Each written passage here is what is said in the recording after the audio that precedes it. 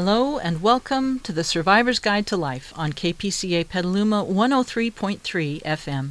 I'm Jenny Stevenson, your host, and joining me is Dr. Peter Bernstein. Today we are going to continue in our series on how to survive through adversity. Dr. Bernstein, or Peter, as he likes to be called, is a coach and mentor with 49 years of experience helping people survive and grow through trauma, struggles, and hard times, the stuff of real life. The goal of our series is to help you discover what we've experienced, that adversity is more than a trial to endure. It can be an exciting opportunity to learn, grow, and thrive. So welcome back, Peter. Thank you. And it's holiday time, huh? It is. It's December, and you mentioned before you came in that, and I'm feeling it too, that there's kind of an intensity. It definitely does intensify things. And lots of people in the community know it. They tell me. They said this is the time of year when you're going through hard times or dealing with difficulty, it gets more intense. And they are so correct. They're right. But I felt that when I thought about the season and I thought about what we're doing, it was time to talk again about finding hope in the midst of all the adversity and difficulties and suffering and pain. Because this is the time of year, excuse me, that I feel that it's a gift to find hope in the midst of all of this.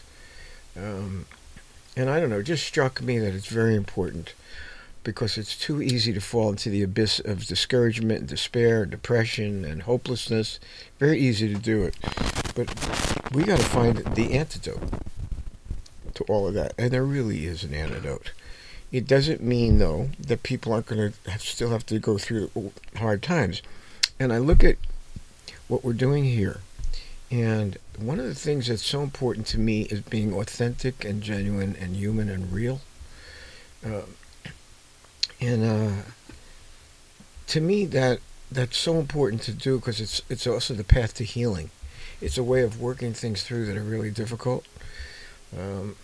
But when we do that, when we say there's hope, we want to make sure that people know, hey, we're not talking from a place of sitting on some pulpit or sitting on a throne someplace.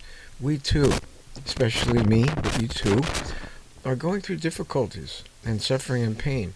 And the truth of the matter is there's been plenty of that in my life. There's been a lot of, all the work that I've done, almost 50 years, has been trauma recovery work. But even I've had my own personal issues that I've had to deal with in my life. And I'm in it again. In fact, this is probably the most difficult that I've ever faced before. And what astounds me is that I can come through it and deal with it after I go through the emotion of it, which of course I do. There's something more. There seems to be a purpose that's coming out of it and a clarity of mind. It's already happening. I'm dealing with my wife who's very sick, and she's dealing with end-of-life issues, and we're helping her. But look at all the other people that are coming through our lives that are also dealing with it. I went to the hardware store yesterday, and a man that I know, a very nice guy, I think he said this, I hope I heard this, I'm not sure, but I think he said he had lost 8 friends and family in 3 days recently. And he said, it's just that time of year. He says it's where we are in our age. Very sweet, and is a nice man. I know him. He works there. He always helps me with things. He's good. It's Harold. He's a good guy. Peony Ace Hardware, Petaluma. Yeah, and Harold lost 30 pounds, and he looks great. Oh, so, and he's a good man. But, I'm listening to these things, and I'm thinking to myself, what's really important is for us to be human beings, and we do share the same experiences. The purpose, I'd say, one of the strengths that comes all out of it is a deeper sense of empathy, not just compassion and feeling sorry for other people who are going through hard times, but empathy is identifying and knowing what it is that they're talking about, because you've been there too, and you've been through it, and you just can't throw clinical labels at them and cliches and hide in your silo of professionalism and your professional role. I really don't believe in that. And I've been doing this a long time, almost 50 years. It'll be 50 years in September. But what I really find is that's a defense that isn't always so good. because it really cuts us off from our fellow. It can, over a period of time, without even realizing it, cuts us off and removes us from our fellow man and from our own humanity. I don't think a lot of professionals realize it's happening. I sure didn't, but I know a lot of them don't. So through all these difficulties, I think one of the most important things to me is to be just as human as my fellow man. And if I'm going through rough times, I know I'm not the only one. And they're not the only one either, and that I do understand. So here I am. We're going to come through. We're going to do this show, and we're going to offer a gift, a holiday gift. And it's the gift of understanding more about hope. And even in the midst of suffering and struggle and adversity. So that's kind of the theme today. And a little different way that we're going to do this is actually, I'm doing the talking, but guess what? I'm not the host. Jenny is. Yes, I was going to kind of give a picture of what we're going to do with these next... Well, go for it. These next, probably, we're thinking maybe the next 3 of our podcasts, is that Peter is going to change hats. And at the Institute, we all wear a variety of hats. We all do different things. Instead of my horses, I wear a cowboy hat. Cowboy hat. You can wear, as a guest, you can wear any hat you want. But it isn't going to be a co-host hat. It will be a special guest hat. And as Peter said, our theme is hope, understanding hope, and particularly hope during difficult times. Yep. What does that look like? That's right. How can we find it? In what Peter has said just in the beginning of this episode, he's hit. And if he went through it fast and you went, wait a minute, I don't know how to do any of that. I don't even know if I can remember everything he said. Don't worry. That is Peter took a moment to really cover what we're going to cover in much more depth in the next probably 3 episodes. So we will get to practical, clear, simple, human, authentic communication, sharing about what we're talking about. Yeah. You will come out of this, as Peter said, with a gift. I hope so. And one that we want to give to you. Yep. And we also need it ourselves. I was going to say I could use the gift myself. When we I give, get it. we get it too. It's very fleeting when you're dealing with difficult times, but it's only, I look at it as being a montage or what was I thinking about? It's almost like it's a part of life. It's not the total of life. But when we're in a tapestry. A tapestry. You were using that word today. That's right. And that's what I see this as part of, a tapestry of life. When we're in it, we are there. We have to take it one day at a time. We have difficult things to deal with. That's what we're supposed to do. I mean, hey, that's life. When you're dealing with loved ones that are suffering or struggling, or you are, that's what you have to do. I mean, you got to deal with it. But you can lose your perspective on the big picture. And sometimes we need other people, supportive people around us who can remind us of the bigger picture, that there is hope and that there's more happening than just the most immediate demands of the situation.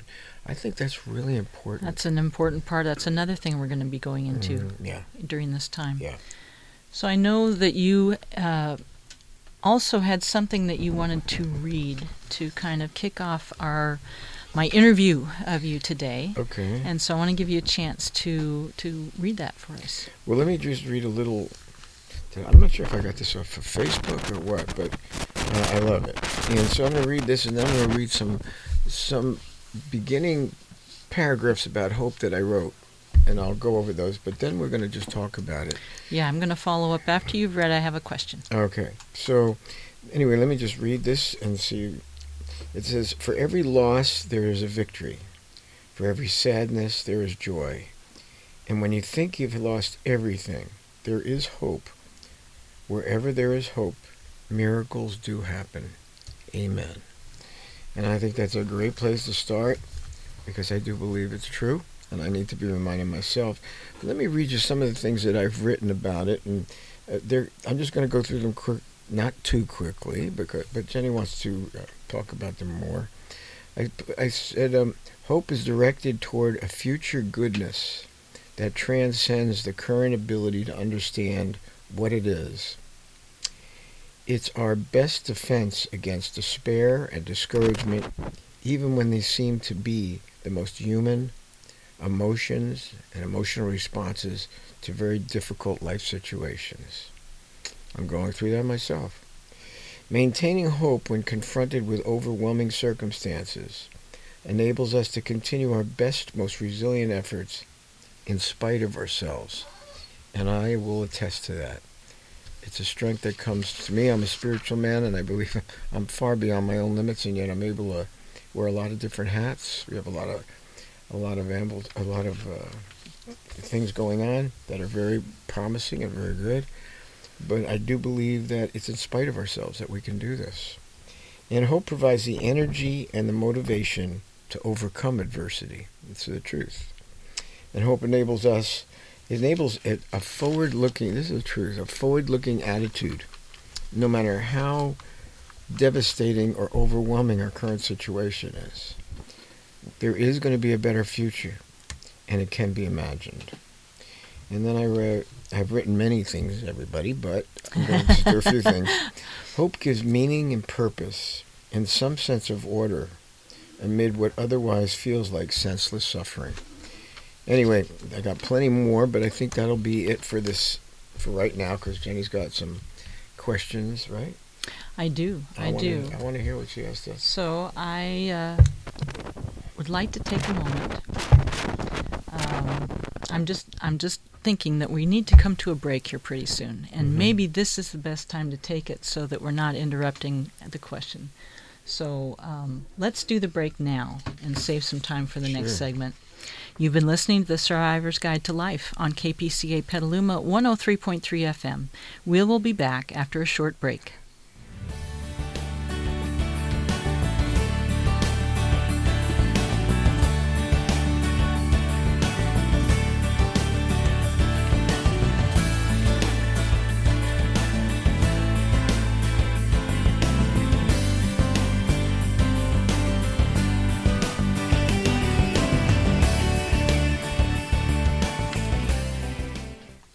Welcome back to The Survivor's Guide to Life. I'm your host, Jenny Stevenson. And we are starting, Peter and I, although Peter has taken off his co-host hat and he's going to be a guest, we're starting a series on hope. What is it? Understanding it? How do we cultivate it in ourselves and others?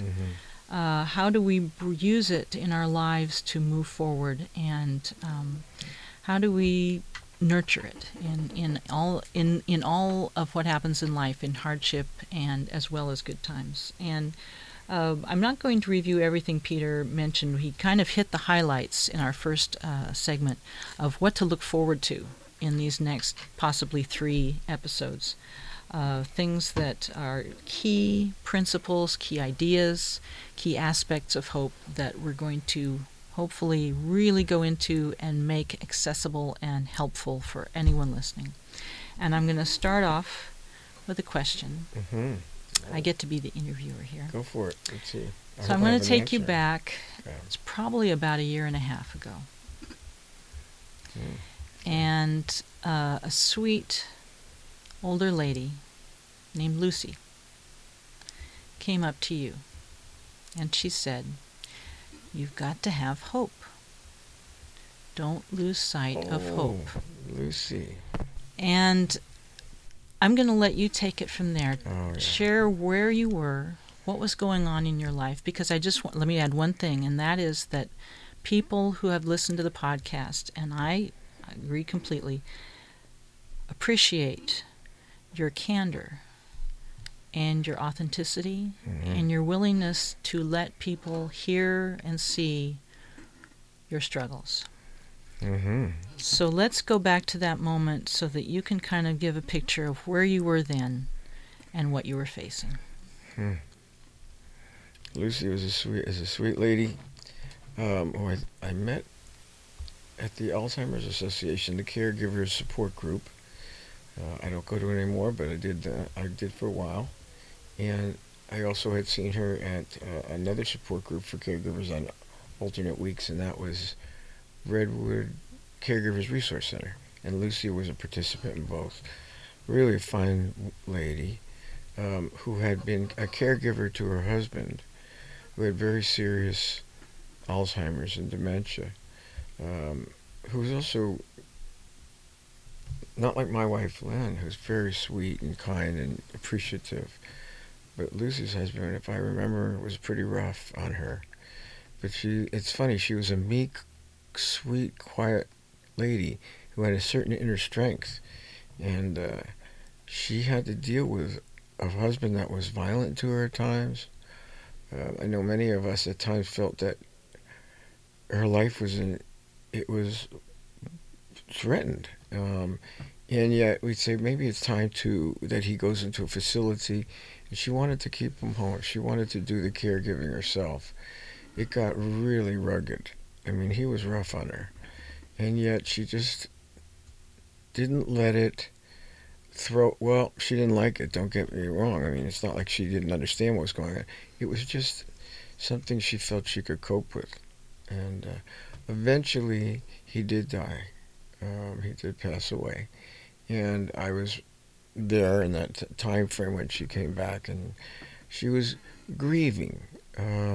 But she had been grieving just like I do for quite a while, years. They call it anticipatory grief and ambivalent loss. Yeah, ambiguous loss. Ambiguous loss, yeah. Yeah.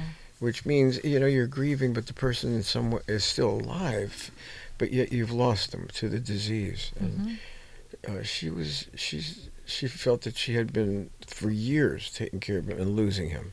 Mm-hmm. When he died, she was grieving, but she also had a perspective on it, and that she knew it was the time for him to go and for her to let go. Were you there at that time? Mm-hmm. Is that where you were at that time? Where were you? At the time she came up and said that to you, where were you? Well, I'm trying to remember, but I think I was really hurting and grieving what was happening to Lynn. And my grief was very active. I was quite functional and working, whatever, but really hurting. And I think after one of those care group support things that was going on, Lucy came up to me afterwards, and she liked me. I liked her too. And she said something to the effect of, it's so important to make sure there is always hope, and there will be a better day. Well, the words, you've heard words like that before. It's the timing, it's the sensitivity, it's the empathy that really penetrates. Well, her timing was right on, and it really penetrated to what I needed to hear and be reminded of. And I can't say I never forgot it, because you remembered it and I forgot it. But Lucy is a lovely, good woman, and very sensitive, very caring. She went on, interestingly, she developed a sense of purpose after her husband died to help other people with caregiving, and remarkable. I've asked her to be on the show. I haven't seen her, and she was willing, but she just felt that now she could go on to come alongside other people who were going through similar circumstances, and she really wanted to help them, not as a professional clinician, as a person who understood, who'd been through a lot. I thought it was just a wonderful idea for her, and she was very, very heartfelt about it too. So that's what I kind of remember. Is that what you're referring to, right? It is, and another thing that I remember about that time is that that happened not very long after Lynn went through a significant downturn in her dementia. And you were faced with a real change in her and in your life with her. And your response at first, among others, was to gather information. Get some help and gather information, and that was part of your why you joined the support groups, for information and for the company, for some understanding and.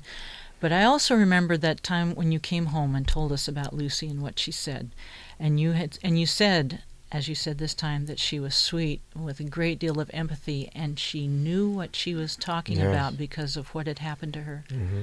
But that at that time you could not get hold of it. it was not something you could just grasp, and it wasn't her fault. No Was that one's fault. Was that a couple of years ago? I think it was about almost a year and a half ago. Yeah. It was within a couple of months of the time that Lynn really took that downturn. I was going to say it's been quite a roller coaster for a number of years, but there were these significant downturns. They don't shock me anymore because we've had so many since. But I think at that time it was a big one.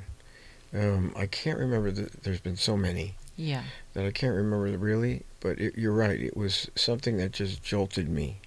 I think that it was. I hadn't quite accepted what the situation really was yet, and I think I was still holding out a little hope that because she'd have good lucid times, and I kind of would say, well, maybe she's going to get better.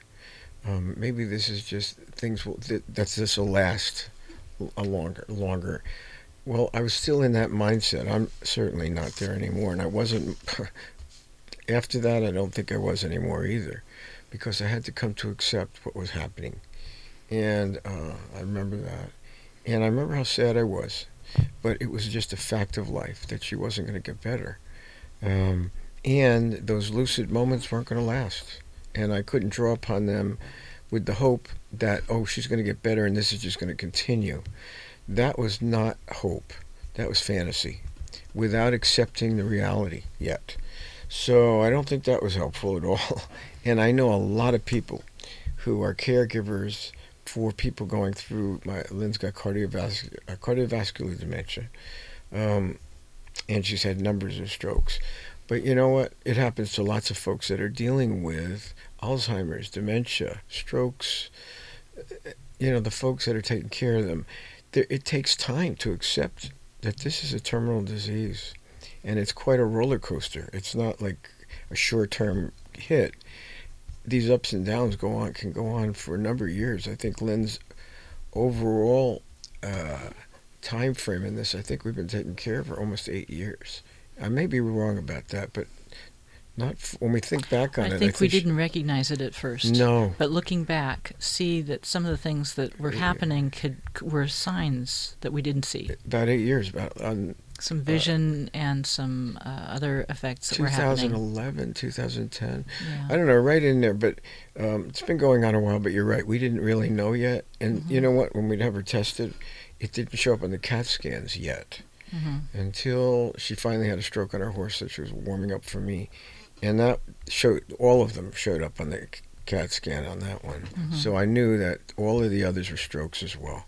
They were called TIAs because she would recover from those. But after that, she didn't anymore. So you're right. Now I'm kind of getting my perspective on more of the whole entire situation. You're right. And it's been stages of acceptance. Stages of acceptance. There's a couple other things that you've said about what can happen when you head almost right into hardship or something happens that is very difficult. You said a couple of things that can happen are that people can revert to not their best selves. Another thing that can happen is, and I think you mentioned this in our first section, is that can tumble into a pit of depression. So when we're hit with adversity, something hard coming into our life, and we lose track of hope, these things can, we're not our best selves, or we can just go into the pit.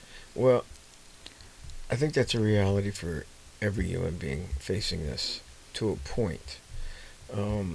But the truth of the matter is, I don't want to pontificate here as someone who has been through it and come through the other side, and I'm so much more superior, because that's not what this is about. And I sure don't feel that way, but I do feel more accepting. And I have to say, I do have hope, and I see a purpose growing out of this, which I've always faced hardship in my life, and I've always been able to find purpose in it and meaning. So this isn't any different, but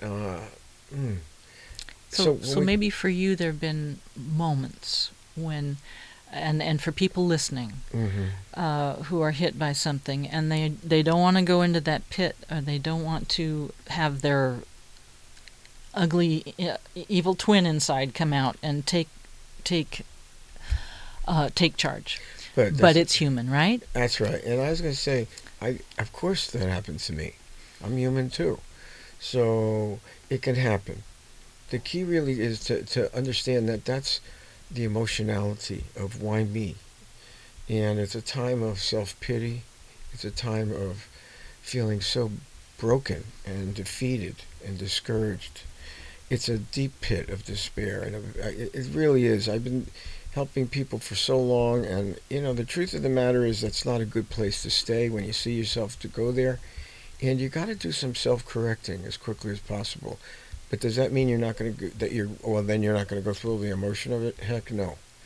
You are going to go through the emotion of it. It's just not giving it such credence and credibility, and let that take over, because when that happens, it just is a bottomless pit, and you can't afford. That's dangerous. That's the real dangers. I agree completely. I want to go back for a moment. When you say not to give the emotion credibility, what do you mean by that? We're all going to go through emotions. Emotions aren't our normal feeling state. A normal feeling state is something that we're all born with. Our nervous system has. It gives us ways to read situations in our life. It goes along with our intellect. That's normal feeling state. A lot of people talk about emotion and feeling state interchangeably. It's not true. And we certainly don't. And over the 50 years that I've been doing this work, I don't. Emotions do overtake us when we have traumatic situations or difficult situations. That's very human.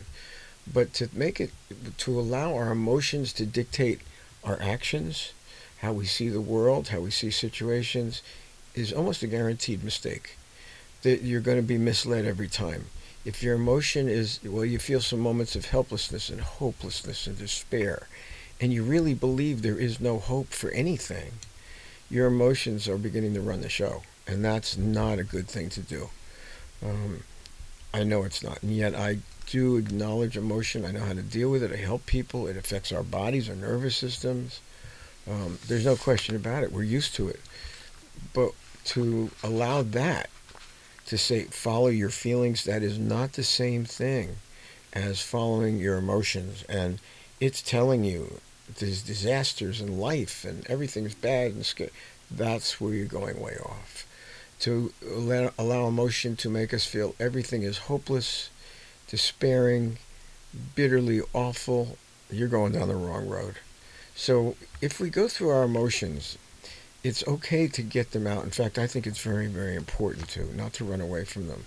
But you can't let them take over. You can't let them begin to dictate your whole outlook and perspective on life, because they're not going to give you an accurate reading. And there is going to be a better day, but your emotions aren't going to tell you that. They won't tell you that. No. No, not So at all. I don't want people to think I'm telling them, well, you don't feel emotion, because I do. And I go through I go through plenty of moments of grief about my wife and how sad I am about it. And it's plenty emotional. But at the same time, when I see myself sinking into a hopelessness, a despair, a fearfulness that takes me over, I realize, you can't afford to go there. It also will trigger off old emotions from traumas in the past, and that always distorts the present. So I recognize them. I'm very mindful of who I am, what my life's been like, what my normal emotional wounds are and scars. And so I know when that happens, I know where it's coming from, and I also know how to self-correct. So that's what I want to encourage people to learn about yourselves. It's really important, because you are going to have this happen, but you want your perspective. When those emotions are running hot and high, you want to know, don't let them take you over completely in everything, because you'll find that they're going to misguide you. You're going to go the wrong direction. That's really important to remember. It really is, yeah. You've been listening to The Survivor's Guide to Life on KPCA Petaluma 103.3 FM. We'll be back after a short break.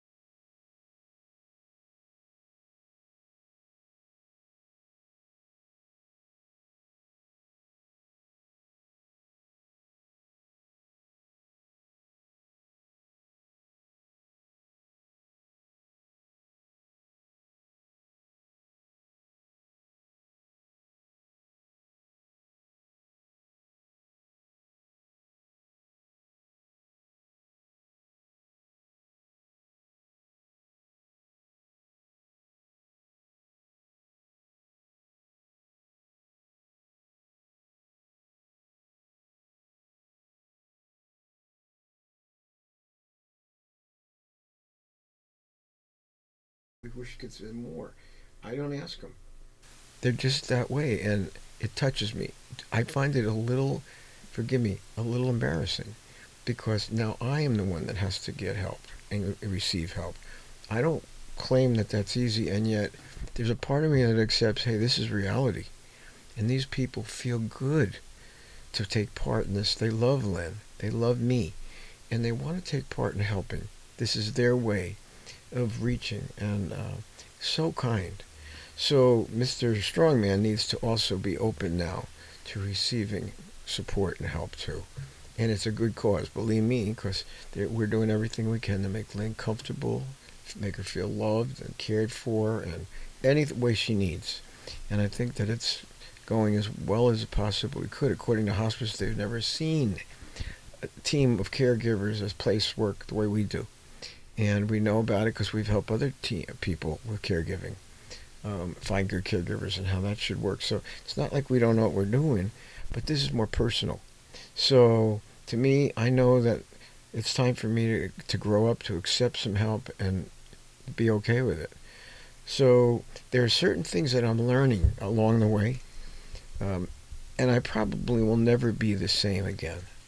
It's a life changer for the better, although losing Lynn is not the better to me. But as far as the kind of person that will come out of it for me, I'll be better. I'll have a deeper sense of my own humanness, my own vulnerability, my own connection with my fellow man. I love that. It's a whole lot better than being a psychologist sitting in my silo of PhD and psychotherapy and that relationship, which can be very artificial and overwhelming, and I don't like it. And I really don't want to do that with people, and I don't want them to do it with me if I can help it. So I like this better.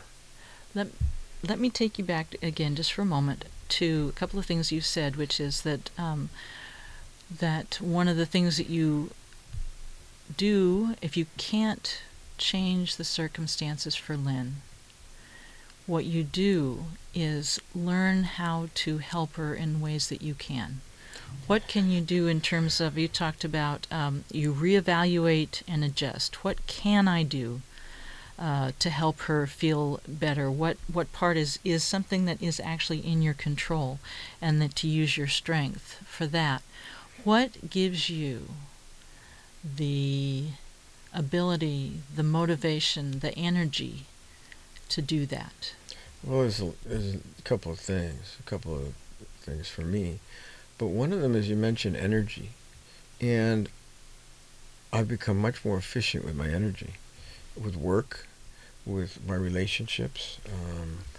And what I find is, if I get involved in a situation where I can't do anything about it, and I'm pouring my energy into a hopeless situation, I have to adjust. And I got to take that, I have to preserve my energy. And when I reevaluate and I take a look what's going on, I can put my energy into things that I can do something about. And I can seek answers. I can look for other resources and ways to help that will be beneficial. So that takes a shifting of energy. Am I able to do it? Yeah. And I've always been able to be honest with you. I've always been that kind of person anyway. As my old friends say, you are a survivor. You always have been a survivor. And you're going to come out of this okay. I know, because of my past experiences, they're right, that I'm not somebody that's never gone through rough times before. I've had plenty of traumatic things in my life. So I know that I've survived it, and I've come out for the better each time. And the other part of it, I am a spiritual man. I do believe in God, and I do believe God is giving me the strength to go on. And He's taken me far beyond my own limitations. And I rely on Him and depend on Him to bring me through. When I'm weak, that's when His strength comes into its own. It's biblical, and it's also true. And I can attest to it because I'm living it. Yeah. Let's stop there, because that's the bottom line. You've been listening to the Survivor's Guide to Life on KPCA Petaluma 103.3 FM. We'll be back after a short break.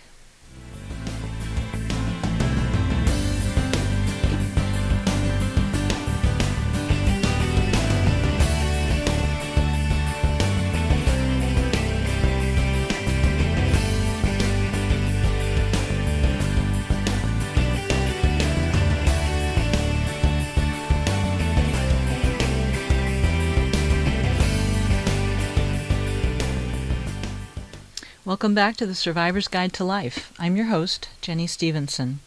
In our last segment, Peter was talking about finding, our theme is finding hope. It was about the importance of acceptance in the process of going through hardship and difficulty. And the drawback it can be to be a strong person if that strength means that you can't adjust and reevaluate and find new ways to be effective, to help someone that you love, as Peter has helped Lynn. What can he do? To accept what he can do and let go of the things he can't, to use his strength and his energy efficiently to do the things that he can get done. I want to ask you about that too.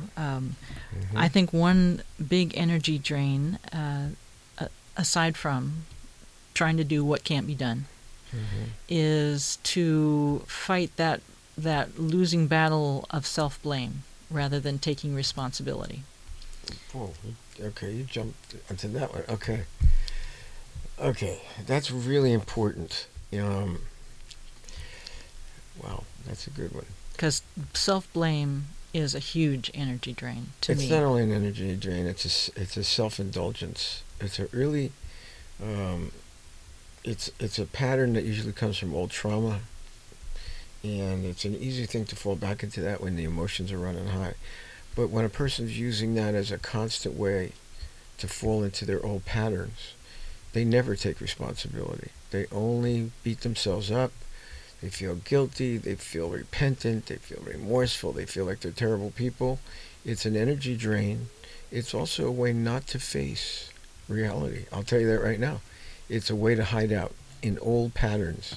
So blame yourself.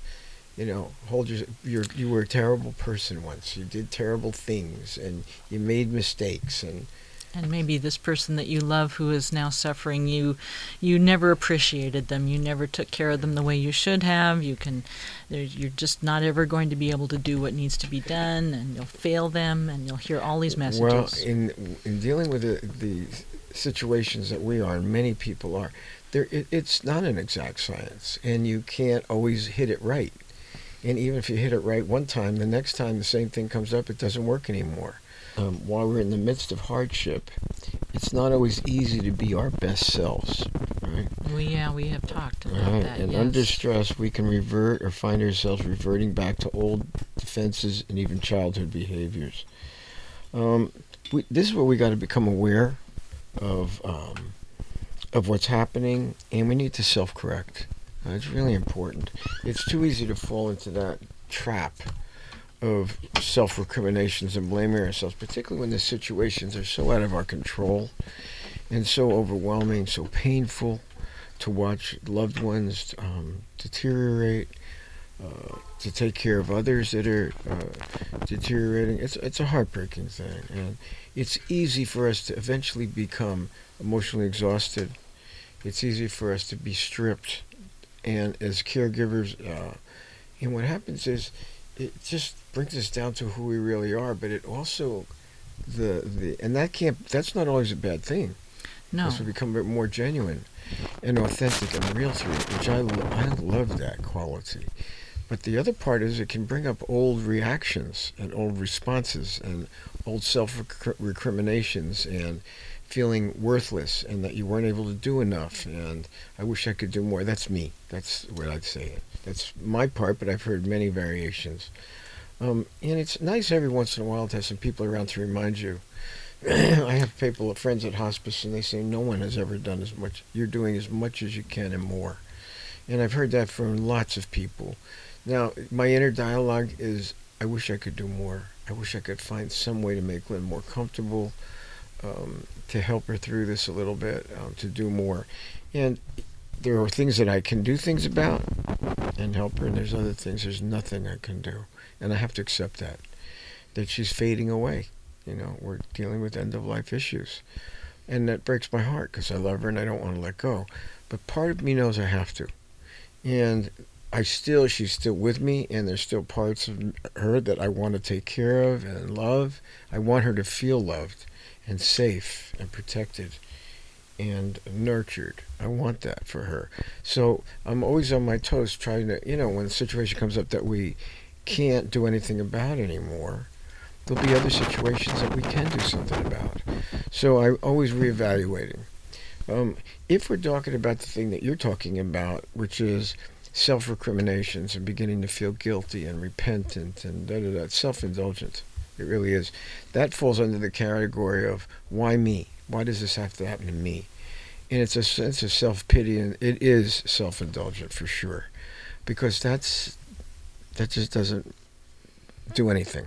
That really has nothing to do with taking responsibility or being in the present whatsoever. It's a way of escaping the present. It's a way of escaping taking responsibility.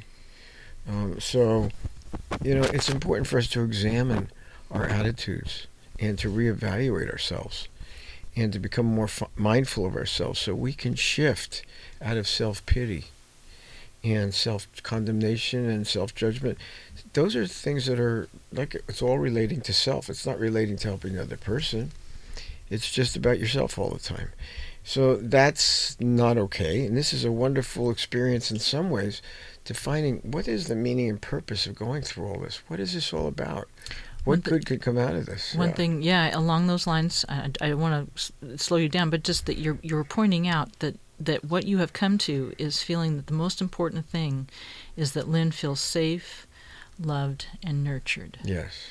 And there are things you can't change for her, but those are things you can do something about. Well, those are some of the things I can. But even that changes. When we're able to do something, a week later, things have changed and we can't anymore. So it's a pretty fast-moving roller coaster ride. But you were just starting to say that you can find purpose in these difficult times. That's one of the places you want to get to with your attitude, to not be self-directed, but to find a purpose and a meaning and a gift to this person, to someone else. And your purpose with Lynn, I think, is that she stay feeling safe, loved, and nurtured, whatever form that takes. That's true. And that has been your goal through your life with her. Absolutely. And it's just shifting into a different part of that. That's true too. Is there a question to this? What's the question? The question is, how do you stay with that? We were talking about not falling into attitudes of self-indulgence or blame. How do we truly take responsibility and stay with what matters most? Well, the first part, you got to examine, know yourself. And you got to know, if you have a tendency to do that, you got to know how to self-correct. And that's the first step in taking responsibility, is knowing, here comes, my emotions are running high, here comes my old patterns, and it has nothing to do with what's going on right now. Once you begin to realize that, you can shift it to something much more constructive and relevant for the present. One thing in dealing with current crises and difficulties, so we're not so overwhelmed all the time, is you can only take one step at a time. Only one day at a time. Otherwise, it's too overwhelming. So it's adjusting to the situations that you're confronted with in your life, looking at yourself and knowing what you can do to make positive contributions, and also the tendencies you have to either take yourself down or criticize yourself or beat yourself up or escape into self-recriminations. To me, there is an escapism to that, and a narcissism about that, and I've seen plenty of people do it. And all of a sudden, they're just beating themselves up at how terrible they are, and yet the situation that's facing them in the present, they're not even relating to it at all. And if there's things that can be done, or there's needs to be met, or things to be learned or engaged with, they don't do it. They're too into themselves, and they're beating themselves up. But in the meantime, the situation is just out there, not being addressed at all. It's a form of neglect. And if you look at it, and you got situations in the present that need some work, things to do, and they're not doing any of it. They're just into themselves. That, to me, isn't taking responsibility. That's another part of a subheading of why me, poor me. Why is this happening to me? instead of also realizing that it's not just you. Lots of people go through this. In fact, everybody is going to face this part of life eventually. So when you go through it, it's too easy to believe that you're the only one. Well, you're not. And that's the other thing you got to face. There's plenty of people out there that are really struggling and suffering, and there's a lot of hardship. There's a lot of difficulties in this particular part of life. I have personally found it's truly a privilege to be part of this part of life, because I have met so many fine people, and there's so much authenticity and genuineness and humanity, and everybody's stripped to what really matters. So it's nice and the support is so genuine and real from people who've been there. And in fact, they're the only ones that truly understand. Because they know it's not from the book, it's from experience. And they do, and you know it in a minute when they talk to you. They've been there. And they don't come judgmentally, they don't come condemningly. They come in a deeper understanding. It's this unselfish, selfless, giving human interaction. It's really sweet. I have a lot of that. I consider this time in my life it's a privilege to meet so many fine people and to know so much love and caring and generosity. Yeah. We have maybe about a minute before we need to wrap up. Really? Really? Wow. Again, it has flown by. You mentioned to me did you say there was something you wanted to read at yes. the end? Wanted to give you time to do that. Well, we are going to do this as a series. Yes, and we will continue with this, yes. Yeah. Yeah, which part did I read? Yeah. Okay, I'm going to just read this. And I did see this on Facebook. I love it. And it says, what's broken can be mended. What hurts can be healed. And no matter how dark it gets, the sun is going to rise again. That's hope. Yes. And I love it. It's very touching. So we're not pie in the sky hope. No. We're talking about what it takes to get through these tough times and how important it is to the discovery process, the selflessness, and finding that there is going to be another day. We have to remember that. And that when we forget it, we need to have supportive, loving people around us who will remind us that this isn't the end. There's going to be another day. That is an aspect that we're going to cover in a lot more next time. Yep. It's so essential, and we didn't get to it today, so we will continue. Mm-hmm. The Survivor's Guide to Life is made possible through a grant from Sonoma Coast Trauma Treatment, a 501c3 public charity that relies entirely on donations from listeners like you. If our podcast and the information we provide benefits you or someone you care about, please think about giving to Sonoma Coast Trauma Treatment. Donations are tax deductible. Our website is www.sctraumatreatment.org. Please also, if we've been a benefit, like us on Facebook or follow us on Instagram. If you have any questions, we can be reached at 707-781-3335. On behalf of Dr. Bernstein, Peter, and myself, thank you for listening. And please join us again. We're going to continue in what we hope will be a real gift to you. Can I say something? Hope. I want to say hello and send my best to all my old friends from New Jersey, in Union and Newark. And just say hi and thank you for being so good to me.